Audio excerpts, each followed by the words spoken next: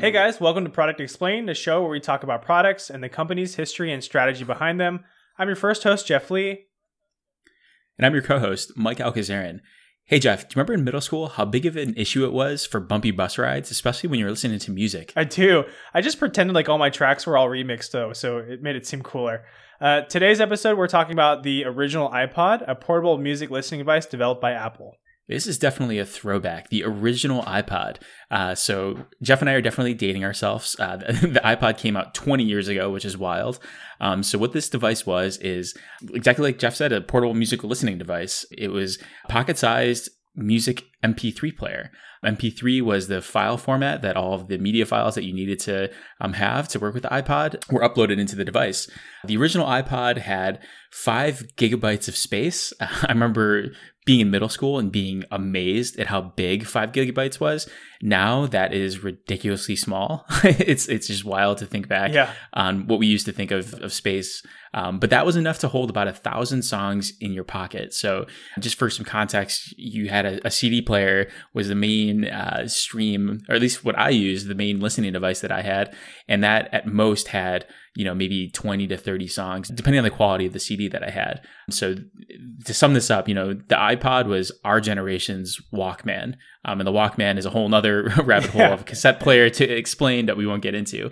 But it was fairly expensive when it first launched. The device retailed for about $399 back in 2001. So to put that into perspective, that's about $589 today. So definitely really pricey. I thought of it as just a must-have device that, what do you mean that I can have a device that doesn't skip whenever I hit a bump? And I was definitely willing to pay for that and save up as much as I could and, shake down my grandma and my aunts and uncles for Christmas money to be able to afford this. So looking back, I can't believe how expensive that was. I think what's also kind of crazy to think about is the fact that, 1,000 songs sounds like a lot, but a lot of people didn't have that much music. And today you can stream, so you basically have millions of songs at your fingertips. But, at the time, at our age as middle schoolers or whatever, we might have, a handful of CDs, maybe 5 to 10 CDs. And like you said, let's just say that there's 10 songs per CD. That's like 100 songs. So this is like way above and beyond what most people needed. And you're right, 5 gigabytes doesn't sound like a lot of space, but at the time, even flash drives were like megabyte size. So a gigabyte was pretty crazy to get. And I think the iPod came out in 2001. So it's a crazy amount of space at the time. Totally. What's interesting too is that I want to, touch on like music listening taste. And I'll talk about that in a little bit in regards to the history of the product. And the history of the product really aligns directly with our personal, we grew up with the iPod and how it kind of evolved into other things. But, MP3 players were definitely a luxury. Mike mentioned that they were $589 per MP3 player. And I honestly don't think I knew that many people that bought iPods on launch. I don't think I know of anybody that had an iPod on launch. And it didn't really feel like iPods became super popular until the price point came down a few years later. Did you feel the same way, Mike? Yeah, I definitely agree. And maybe it was also just timing of, being a middle schooler. Like that was an sure, ungodly yeah, amount of money. Right. And then maybe you go to high school a couple of years later and you're making, $7.10 cleaning dishes or whatever your job right. is. So it's a little bit more attainable. But yeah, no, I totally agree that it took a little bit of time for it to actually get adopted. If you think about the MP3 player as well, like what it really does for you is it just allows you to listen to music on the go, which doesn't seem like it's worth paying almost $600 for, right? Like the older generation from us, maybe they had cars and none of those cars were MP3 compatible. So they were still burning CDs and playing music through CDs. We didn't have music listening at the time. There's no like iTunes Connect or anything like synced into your cars or anything like that. But a lot of it was just like, you're buying this thing, totally a luxury item and totally a leisure item. And you're maybe just listening to it like a couple times a day, like maybe at home or like you said, on the bus or anything like that. So it seems like kind of a weird time to launch something really beyond its time, but luckily it worked out. Yeah, and I think we're going there is setting the stage for what 2001 music listening was like. We had portable CD players, and that was a huge innovation because you could take your, compact disc. What a antiquated term. I can't believe I'm saying that in 2021. But you would take your CD and, bring it into your CD player, and having a skipless CD player was like the big thing. And like those weren't cheap either. Those were like $50-$60 to get one that didn't skip. Mm-hmm. So like basically how a CD player works is it's a spinning disc with a laser on it. But if you hit a bump, it would essentially skip the CD. So it might, come all garbled or something would happen. So to be able to have a portable device like an MP3 player that you could upload, not just like the quantity of, going from 10 to 30 songs all the way up to 1,000 songs was massive. But to Jeff's point, I think that, how we were listening to music and just the quantity that we were listening to is we were really patient back then, man. Like being able to only like handle like 20 songs at a time. Now it's like where you have so much choice. You can go to any streaming service and you just have unlimited choice that you almost don't know what to listen to. But back then, like we had to like spend time and curate CDs and playlists and all of that jazz. Yeah, let's just jump into the history of the product a bit. It lines up with some of the things that we experienced growing up. And I want to talk about, our personal experience with not only the iPod, but other MP3 players and other types of download services. So I'm not going to talk about all of Apple's history and how they kind of rallied back from almost dying, but the death, right? Yeah, but Steve Jobs essentially had founded Apple and left Apple and actually returned back to Apple in 1996 after his company Next was acquired by Apple. After some internal moves, he became the CEO, and they had a brand new vision for revamping the vision and the perception of what Apple was. At the time, they had just come up with these personal computers, but they really wanted to break into the consumer space and do things to really change what people's perspective of Apple was.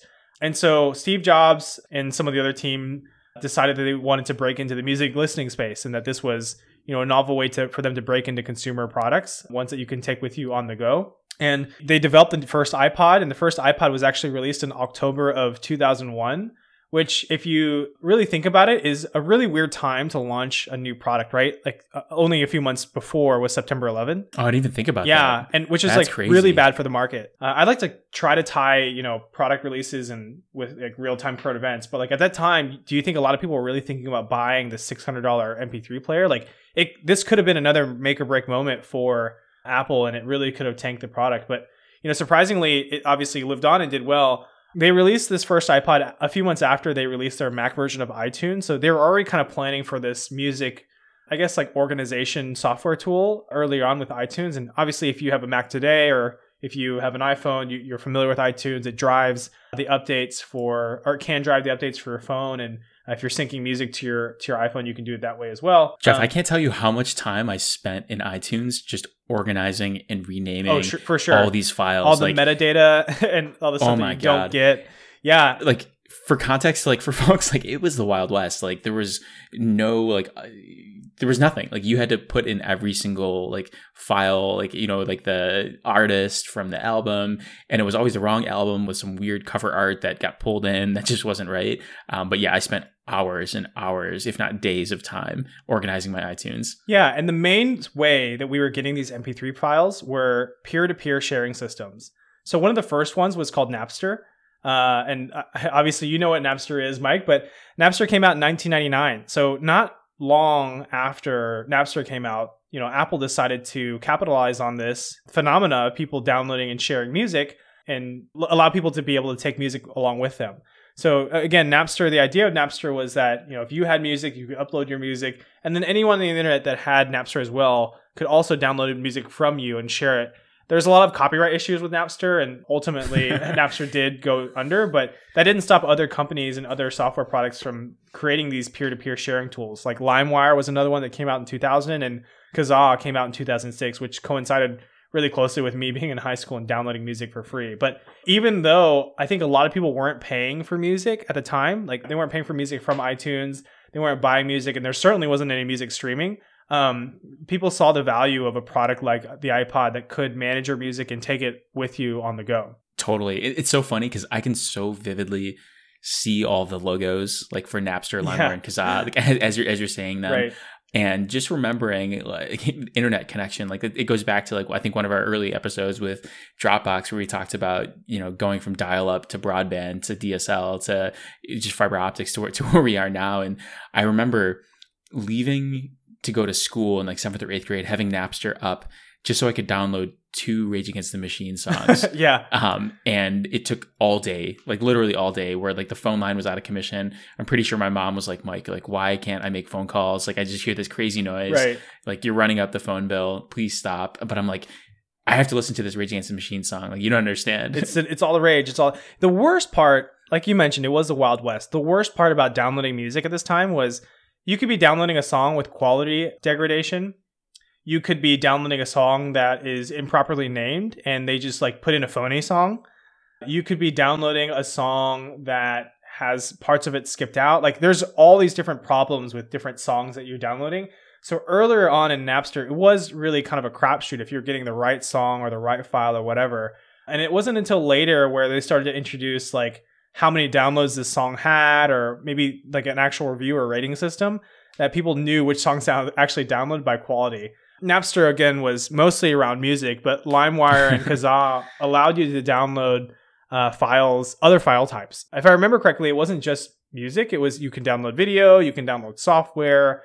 Obviously, a lot of it was pirated, but you know that was kind of where it was in the internet in terms of copyright policies and software. But we can talk a whole podcast about like the Wild West of data sharing and software sharing at the time, before obviously companies moved towards subscription. But that's just like one spin-off of the implications of having something like the iPod. And the iPod release really drove the use of these P2P sharing tools a bit more.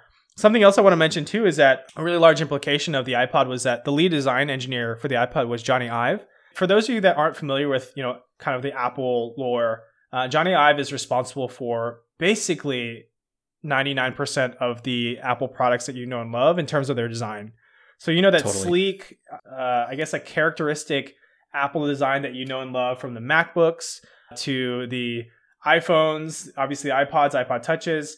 All those items that came from Apple that had that characteristic Apple look came from Johnny Ive. And Johnny Ive was a really big driving force behind the redesign and the rebranding of Apple. In fact, Johnny Ive was actually responsible, or partially responsible, for the design of the new Apple building. The big circle. The big circle, yeah. There's this big spaceship donut that Apple headquarters, it was recently finished like a couple years ago, and Johnny Ive was part of that design. But recently, Johnny Ive left Apple, actually. I want to say... I didn't know that. Yeah, he left the company, I think within the last 2 years. So that was a big deal. I mean, he's just like this, like, if I think of industrial design in the 21st century, like, you got to think of Johnny Ive, like what he did for Apple and just bringing design to the forefront. Like, I feel like in the 1990s, design was always an afterthought. Like nothing looked good. You know, it was kind of just like, like people will buy it because it just has like these features. Yeah. But what Johnny was able to do is just really pay attention to design early in the process and just say, hey, like, how does this look? How does this feel in your hand? Like, what's the user interaction with it? The whole soup to nuts and what that looks like. So yeah, I appreciate what Johnny Ive did at Apple for sure. Yeah, totally. Especially because like most products at the time were built for functionality, but yeah, user friendliness wasn't a thing. And so Johnny Ive, in fact, Johnny Ive is knighted, so he's actually Sir Johnny Ive, and so people have actually recognized him for his contributions to design. I want to quickly touch on the different iPod variations as well. So the original iPod was the iPod Classic, and then from there, the next big iconic step was they had the iPod Touch Wheel. So before it was just like 4 buttons on the iPod in a circular fashion, but then there's an actual wheel that you can kind of scroll via, I think, like piezoelectric or some sort of other sensor, where it actually sensed your thumb touching and spinning on the wheel. And then they started to add color to the iPod. The iPod shrunk and became the iPod Mini. Then there was the iPod Nano, which was even smaller. Then there was an iPod Shuffle, which was kind of a, I guess, bargain version of the iPod, which didn't have a screen. It just, you put all your music on an iPod and, you know, let it shuffle. What an idea, the iPod Shuffle. Like, I remember, like, I think my sister like really wanted one, and it always like frustrated me. I'm like, you're just going to get a random song. Yeah. And like you can't interact with it. Like the whole point of the iPod is to put a billion songs on it and like have ultimate choice. Yeah, but I think it was just super affordable, right? Exactly, totally. And I think the reason why that was important was because if you look at the landscape of MP3 players at the time, I remember somewhere between the iPod Mini and the iPod Nano, there was a lot of other third-party, smaller MP3 makers that were making these like almost thumbstick size MP3 players that would maybe play like 20 or 30 songs, but they're super cheap, like $25, $30, which is really cheap for MP3 players at the time. In fact, you can probably still buy some of those online now if like you don't want to give your kid a phone. But you know, Apple wanted to compete in that space. You know, they had the premium product of 1,000 songs, 2,000 songs, you know, 5-10 gigs with color and screen, and you know, eventually the iPods were able to play video. But not everyone needed it, so they started to develop something along the lines of the iPod Shuffle, and that's where that came out. And then lastly, the iPod Touch came out, which was a little bit after the first initial iPhone release. In fact, it looks a lot like the iPhone, just without calling functionality. And so, yeah, the iPod Touch was one of the first touchscreen type MP3 players that came out. They're still actually supporting iPod Touch manufacturing. I think the most recent version came out in 2019, but obviously most of the MP3 needs have shifted away from dedicated MP3 players to phone devices. So everybody's smartphone now can play MP3s. I mean, like there's some storage space that you can actually store MP3s, but more importantly, there's also a shift towards streaming. So with the advent of things like Pandora, with Spotify, with all the other streaming services, a lot more people are using less onboard hardware space to store their MP3 players, which is where, you know, LimeWire and Kazaa and Napster kind of made their heyday. And now people are, you know, listening to music on the go via the streaming service that they're paying for. I remember vividly when Spotify came out and I was like, why would I use this? I want to own my music, right? Ownership was a big deal. Same. You remember 100%. like ownership was a really big deal. And by ownership, you mean my pirated library. Exactly. Of 4,000 I wanted songs. my copy that I got illegally, but nobody can touch or change my copy. But yeah, like this idea of me paying to rent or borrow music, which is what streaming felt like, just didn't feel right to me. But now you can't live without it because while, yes, you don't technically own this quote unquote copy of the music forever, you get unlimited access and you get to access millions of songs without having to go and download them one by one. And like you said, like worry about the metadata of naming the songs, who is the artist, where is the cover art, all that stuff. So yeah, I think it's really important to see how the iPod not only changed the trajectory of Apple, but it changed the industry of design of Apple. It changed the advent of the iPhone. It changed this idea of streaming services. Like all these things were kind of impacted and affected by the release of the original iPod in 2001. No, for sure. And I think it can't be understated enough. And it's so funny you mentioned the wanting to own things versus not. Mm-hmm. It took me, I think, until like probably 3 or 4 years ago to actually get over that. And I think I ended up deleting like my library file just because I needed the space for something else. But it was so painful. I mean, because I have like very fond memories of all the time that I spent building up my library, because at least for me, like the 2 ways that I built up that library of music listening, it was either through painfully downloading stuff from Napster or LimeWire or Kazaa. Actually, maybe 3 ways. So downloading it myself, sharing libraries like locally with other people. So like my friends in high school, I'd say, oh, like let's swap hard drives, or like here's a CD, here's a data CD. And there's also a difference between like a data CD versus like a music CD and how it's formatted, which is wild. And then the third way that I would get a bunch of, and I don't know if I should be admitting this on a podcast, but it was going to the library and ripping CDs from the library. Oh, so nice. I'd actually like, you know, if like, I think Red Hot Chili Peppers came out with like their, I forget what album it was. And I just went to the library, picked it up and ripped it to my computer. And granted, I was just using it for my personal use, but it was still just like a really interesting way to move files. And I feel like my progression through technology was really, like all of like me wanting to listen to music was super foundational for me adopting technologies. I remember like the CD burners, the DVD burners, the hard drives, the computers, everything was just like really foundational of like, how can I listen to more music and like have the latest technology here? And yeah, and all these iPods for probably 10, 12 years from 2001 to 2013, I was in it. So I love this. Yeah. It feels like every time you solve one pain point, like another one would be uncovered. Like, oh, like I now have music that I can bring with me. Well, but I'm getting all this music, but it's hard to name everything.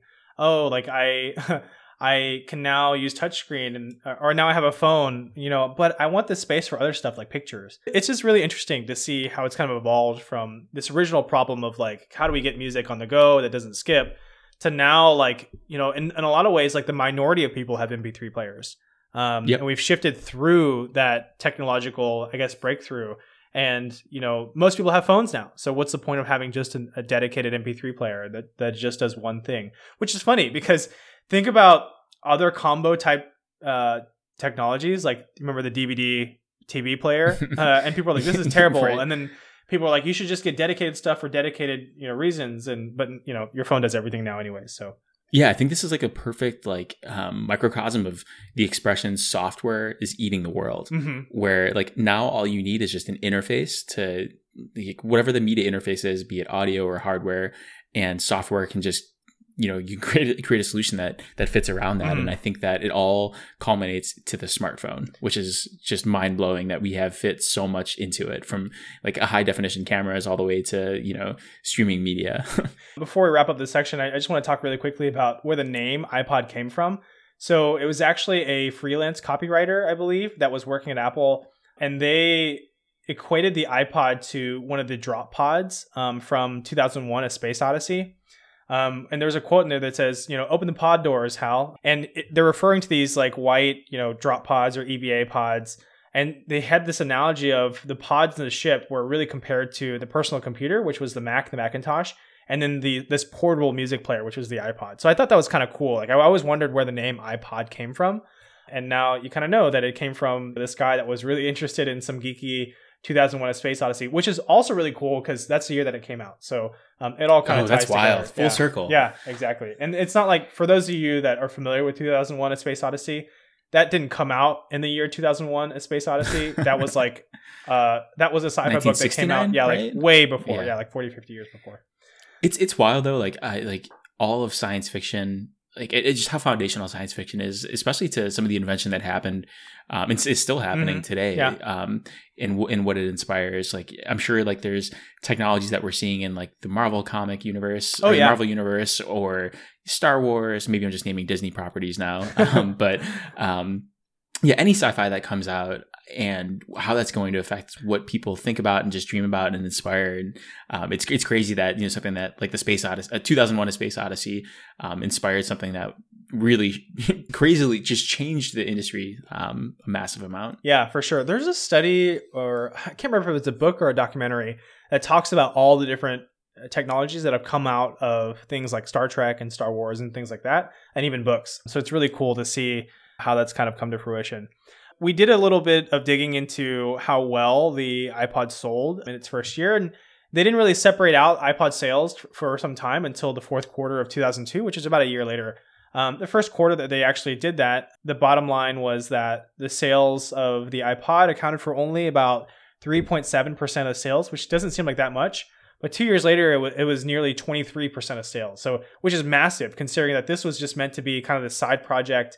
Totally. Obviously they're looking to re-envision the music playing space, but it was a very unproven space, right? Like, there were other MP3 players, but none of them really caught on. People were still using CDs, so adoption was kind of slow, but 23% of your total revenue from just a music listening player is pretty crazy. And now if you look at Apple, I'm sure a good chunk of it's probably iPhones, but yeah. Yeah, I definitely love that. And, going into who the iPod was for, it was definitely for the early tech adopters, someone that was looking for portable music, that wanted to just, what the iPod was for is just someone that wanted more. You wanted more portability, you wanted more data, you wanted more songs, all in like an easy to use interface that you could control and just listen to wherever you want to.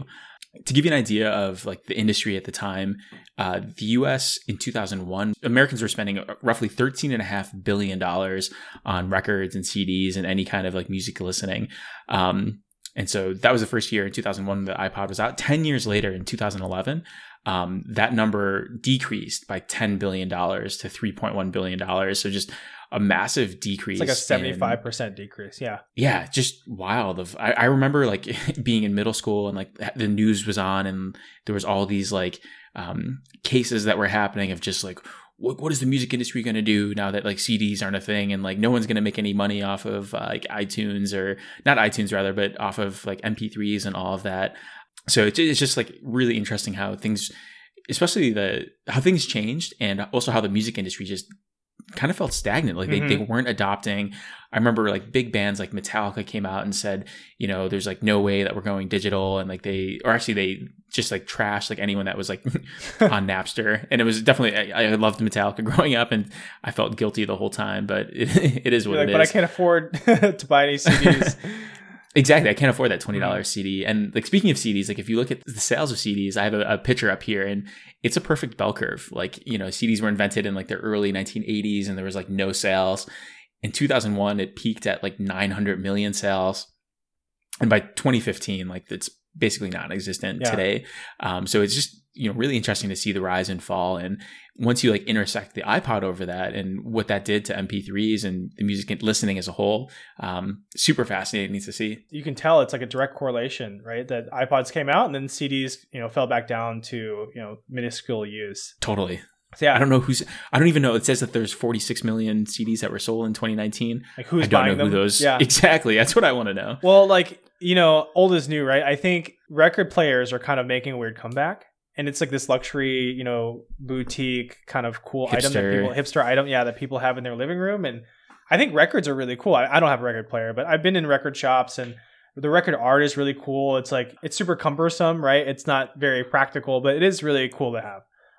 CDs less so, but yeah. Totally. Like my sister loves them, and like I actually also love records, and I think the reason why is because it just eliminates all the choice. Is like all you have is this album exactly how the artist wanted you to listen to it. So like if you're listening to like a Led Zeppelin album or like even like an album from today, like I just got my sister a Fall Out Boy vinyl. And that's awesome. it's crazy because like we had like a thing where like at Christmas we just like listened to Fall Out Boy, like which is like crazy to just to say that sentence. But it was really nice because like you're just 100% in the moment. Yeah. Like you're not like shuffling songs. You're not like fighting over like, oh, like let me like play this song next. It's like you're not in control. It's like the people that wrote the songs are in control, and like they're just going to give you the music how they want you to listen to it. Yeah. Let's talk about some other folks that tried their hand at the MP3 player space. It did seem like it was kind of short-lived, but there were definitely other people that tried to do the same thing without the same results, right?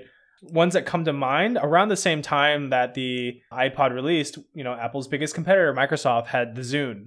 And I remember getting my dad a Zune for Christmas one year, and he asked me to return it and get him an iPod. And I was like, okay. I wanted to get him something different. Everyone was getting everybody iPods that year. And I was like, oh, the Zune seems kind of cool and different. And he was like, no, I want to be mainstream. So that's hilarious. I'm so sorry, Jeff. No, yeah, it's totally cool. There's no coming back from that. I know. I mean, total dad move. Like, I guess I would do the same thing. There was a Sony Memory Stick Walkman, which used Sony's proprietary media format. They didn't really adopt MP3s until later. That's crazy. I feel like that's a huge like missed opportunity. They should have seen that. Like every single music song that you wanted to download off Napster or wherever, it was always MP3s. Like, you wouldn't even consider anything else. Well, what's funny? Like, there was a lot of people that used MP3s but loaded them in a different format. So, like, with the iPod, you would bring it in via USB or whatever, and you'd sync it up, and you'd use the onboard hard drive. But I remember, I think it was by Sony, there was this other player. It was like perfectly square, right? And maybe the size of like a Post-it note. And they had these little tape decks that you can put in. And it was like kind of like a cassette, but like more space, if that makes sense. Totally. But it was still really compact. So that was nice. But it like was before MP3 players became like widespread use. And it's also funny now that I think about it, because my dad got me one of the earliest MP3 players or earlier MP3 players, which was by Creative. It's called a Nomad player. It was shaped like a CD player. And I think it stored like maybe 50 songs.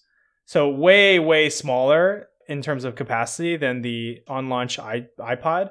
But also the player itself was much larger. I had to plug it in or I had to use 4 AA batteries. Like that it was like, it was a beast. And For sure. I remember bringing it in one day to school and my teacher was like, why are you even using this? Like, this doesn't seem any better than a CD player. And she was right, but it was like early adopter. But I get twice as many songs. Yeah, not even, I guess, yeah. But it was like early adopter mentality, right? Like, well, this is cool because it's different.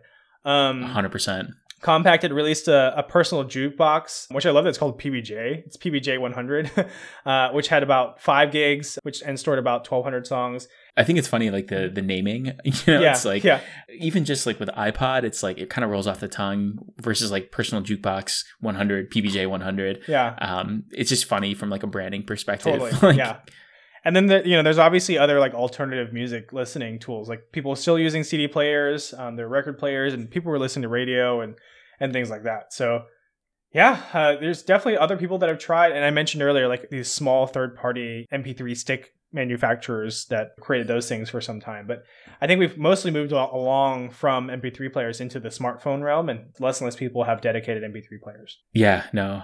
So I think just talking about like my thoughts of like what I thought of the iPod. So just, I'm going to review it as if I'm in 2001, putting myself back in the day. I would say, this is like probably like a 4.15 star product for me. I think what's keeping it from being higher is just the price. Like product market fit is like, this is awesome. Like if I'm, middle school Mike listening to like my one Linkin Park or Chevelle or like whatever random CD that I have, I'm just, dying for more music. So I love that I was able to take that and just have, eliminate the skip problem. I can't even like think, it just blows my mind that was a problem back in the day, because I can't imagine having that. Imagine listening to Spotify today and having skips. Like that'd be terrible. Like old is new. Somebody's going to like put together some app that like intentionally skips music to give you that tactile feel for some reason. Like people are weird. Like somebody will put it together for some reason. That's funny. So yeah, like product market fit was there. The pricing was way too high. Like my first iPod was a used iPod from eBay. I'm pretty sure I paid like $200 or something like that for it. I used eBay a lot back then just to get those deals. Apple's strategy with the iPod was, really good. They saw that there was this massive area for disruption. When you can 10x anything, that's a really good place to be. And they were able to 10x like portable music capability, going from 10 songs. They were able to 100x it, go from 10 songs to 1,000 songs. So I think the strategy was on point. Customer experience, it was definitely a little bit of the Wild West, as we mentioned earlier, with putting together the metadata and all of that. But yeah, I'm gonna end this with 4.15 stars for me. Nice. Yeah, I'm gonna review the iPod as a whole, like the whole end-to-end development of the iPod and like what it meant for the industry. I'm going to give it like a 4.75. And the reason being is that it really shook up the industry, and it did a ton of good for Apple as a company. It brought them back from the grave. It kind of set the edge and set the standard in terms of Apple as a design company. It allowed for other people to follow suit and start developing MP3 players, and MP3 became a really big player in the space. And this was like one of the early onsets of the personal device that people were actually carrying, and it was like widespread adoption and things like that. Yeah, I think the pricing was, pretty rough, especially on the original iPod Classic, but later on the iPods started to come down to like $150 for later iPods, which is it's super digestible. And I think like if you got last year's version of the iPod, usually it was like they would discount it down to like $99 or $75 or something. For sure. The strategy I think was really good. They saw a need in a space that they weren't a part of, and they again set the tone. They realized that people would want to download music from people's experience with Napster. They created iTunes, and then they similarly created a device that was compatible with iTunes so people could manage their music and bring it on the go. And then later they parlayed that into the iPhone, right? It became another MP3 player that could do more. And obviously the design was so good that it drove other designs, and everything was named iWhatever or Mac whatever. So yeah, I think like overall there was a lot of really good that came out of the iPod quote unquote experience. And customer experience wise, earlier on it was pretty bad that music was really hard to catalog, and still is. Like if you were to download music, unless you download it directly from iTunes, like it's kind of hard to catalog. So I'll still take off points for that. But now people are streaming. Even though iPod didn't do that, I think overall that's kind of been solved. So yeah, I think overall I'll give it a 4.75. Like there's obviously some things that they could have done better in terms of pricing and cataloging music, but it just did so much for so many different industries. And I think it's just really hard to quantify or be able to compare to something like iPod and how much it's changed, how tech has been, perceived and consumed. Yeah, you're absolutely right. Well, those are our thoughts on iPod, and we'd love to hear from our audience. So feel free to share what you think about us on our Instagram and Twitter accounts. You can find us at PRODEX Podcast. Yeah, and if you like the show, be sure to like us and subscribe on your favorite podcast platforms. We're on Spotify, Apple Podcasts, Google Podcasts, etc. And let us know what other products you want us to review next. See you next episode.